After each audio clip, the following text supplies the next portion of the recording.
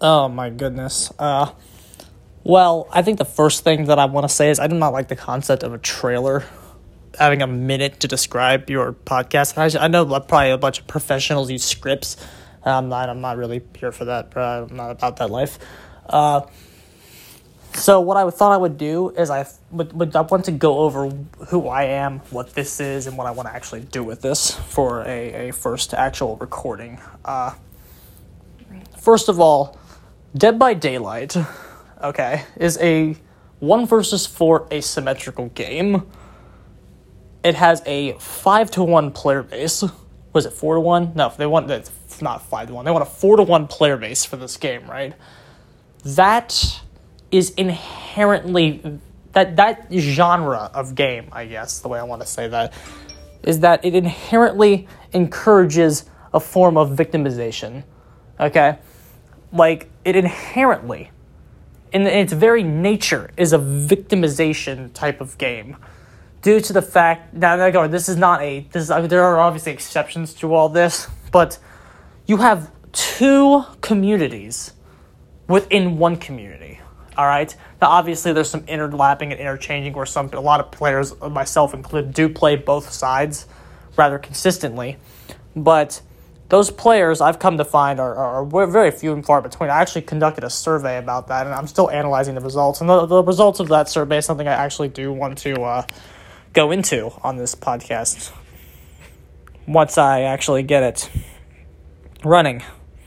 But what I wanted to do here is kind of like extend my voice to like the Killers community, because as the smaller community, I think having a sense of camaraderie, I guess, Stephen Perk, so like a sense of coming together and venting frustration can be kind of important in a game like this, because when we have the other, it's not even a half, the other 80% of the player base can be quite hostile in a lot of different situations, both in and out of the game, with sending messages and teabagging and pallets. You all know how infuriating it is. And it's like the most infuriating thing about it is how hard what they do actually is if they have an organized squad of like a Survive with Friends or something like that. It's not that hard to do what they do. It's much harder to do what we do versus do what they do. And it's sometimes you need a fellow killer, I guess, to like vent the frustrations, okay? And I have found that this works because I have experienced it through my YouTube channel. And my channel and my tag is both Rosie1990X is the channel name. And I used to just like upload stuff, and that would be that. It wouldn't get that many views, and it doesn't matter. But the main issue is that, like, it's not really an issue, but as I kept on going, what I found was that streaming was more fun. And I kind of have built up a very small community of friends. Like, it's not even that big. It's like 3 to 5. But like, I would have consistently a group that I could share my thoughts and opinions on certain topics with. And having those people makes playing the game more fun, because it's something we can actually discuss. And a lot of killer mains tend to want the game to go in a better, more competitive direction, because the game is not in a good direction. I'm not saying that Dead by Daylight should be the next esport by any stretch of the imagination, but the fact is that this game, like it or not, is at its core designed to be a competitive game. And not like tapping into that potential, I think, is very frustrating, especially when there is a free clone of Dead by Daylight on the App Store called Identity 5 that actually does tap into that potential and shows you what Dead by Daylight could be through its online tournaments. Like, it's frustrating that our game, which is the objective superior one, can't get our shit together when we have a free to play app that's kicking our ass at every way, shape, and form. imaginable when it comes to a competitive scene. Like, again, I'm not saying that Dead by Daylight should be an esport by any stretch of the imagination. The game is obviously not esport ready. And I think a big part of what I want to do with this whole podcast thing would be to explain ways that it could get there. What balance changes do we have to do to get us going in that direction? How can we make the game more competitive? How can we balance some of the things that survivors have? How can we buff certain killers? Stuff like that. Because everybody that plays the game at the highest level knows where the general balance of the game is. And it's always been that way. And it's sadly right now is the best that the game has ever been.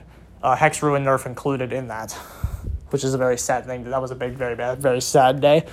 But the game is in the best state it's ever been, and I don't want to insult anybody that played back in 2016 and 2017 by even implying that it's not, because if you know the game's history, you know where it was a few years ago and how bad it actually was. Killers today have it way easier than killers in the past did. That's for damn sure. But the fact is, we're still not ready. And every once in a while, you have a game where you see that. And so, I get this competitive mindset, I guess, from like my past as like a Smash player. I played Smash Brothers from like 2014, competitive Smash Brothers from like 2014 to I'd say the last time I went was late 2019 to a Smash tournament. So I played for around 5 years, I've had this competitive mindset on games ever since, because that's just how I always thought about the game. How do you fucking win the game? I guess is the best way of saying it. And the fact that like we treat Dead by Daylight as some other beast entirely that can't be looked at with the same rules and for balancing as other games is, I find, to be a quite ridiculous notion made by ridiculous people. That like you can look at the game as you look at any other game and balance it accordingly. It is doable. Us choosing not to do it doesn't mean it's not possible. And like you can sit here and say metrics, win condition, there's too many metrics. Like I've never understood that argument. I've like Scott Jund, the famous streamer, is the one that has coined this for me. I've never been able to understand that position. You can always compare the two sides, and the way that you could do it is the metric of time, which I have stated on my YouTube channel before. You can compare the two sides to the metric of time, and that's why like God loops were just nerfed, because the fact they took too much time to go through. By the time you were done with God loop, the three gens were done. You know, it was bullshit. Those had to go, and it's like, well, don't chase the God loops. Well, why are the God loops in the game? There should never be a place on the map where the killer says, oh, they have that, I can't chase them anymore. That's a silly notion, and it's there should never be a place where the survivor is considered invincible. That's nonsense. And getting those loops out of the game, I thought, was a very, very good thing for the game. So stuff like that is the conversation I want to be having on this game. Obviously, we've seen some really questionable decisions, and there's still stuff in the game that makes that an impossible feat right now. But if we highlight these things and we voice our displeasure on it, maybe they'll go away. Maybe Keys and Maurice will get out of the game, and we can start working towards having an annual tournament at Behavior's headquarters, which I have repeatedly suggested to them over and over again through the surveys and shit that they put out. It's nonsense that we don't have a yearly tournament with money on the line. How much money from those cosmetics are you really using? Come on, Behavior. Stuff like that would be an increased incentive to actually buy the fucking cosmetics. Stuff like that would be an increased incentive to do anything in this game in terms of putting down money, to where all the money's going to start funding for tournaments and player events. It's I don't understand. They stream 3 times a month? I think they clearly know how to stream. I think we can fucking set aside a day to stream a tournament for the game. I think that would be nice for the game. And so, I think going over those flaws and design choices and how to buff certain perks, just certain aspects, how do we turn this game into a game that can be considered ready for some type of competitive scene, I think is the way that that I want this specific show to go. That's all we're going to really say. For right now, I wanted this one to be a little shorter because I didn't really have a script or an outline or anything. I wanted this to be like the real trailer because I don't really like the concept of a minute. I think 10 minutes is a way better introductory piece for this type of thing.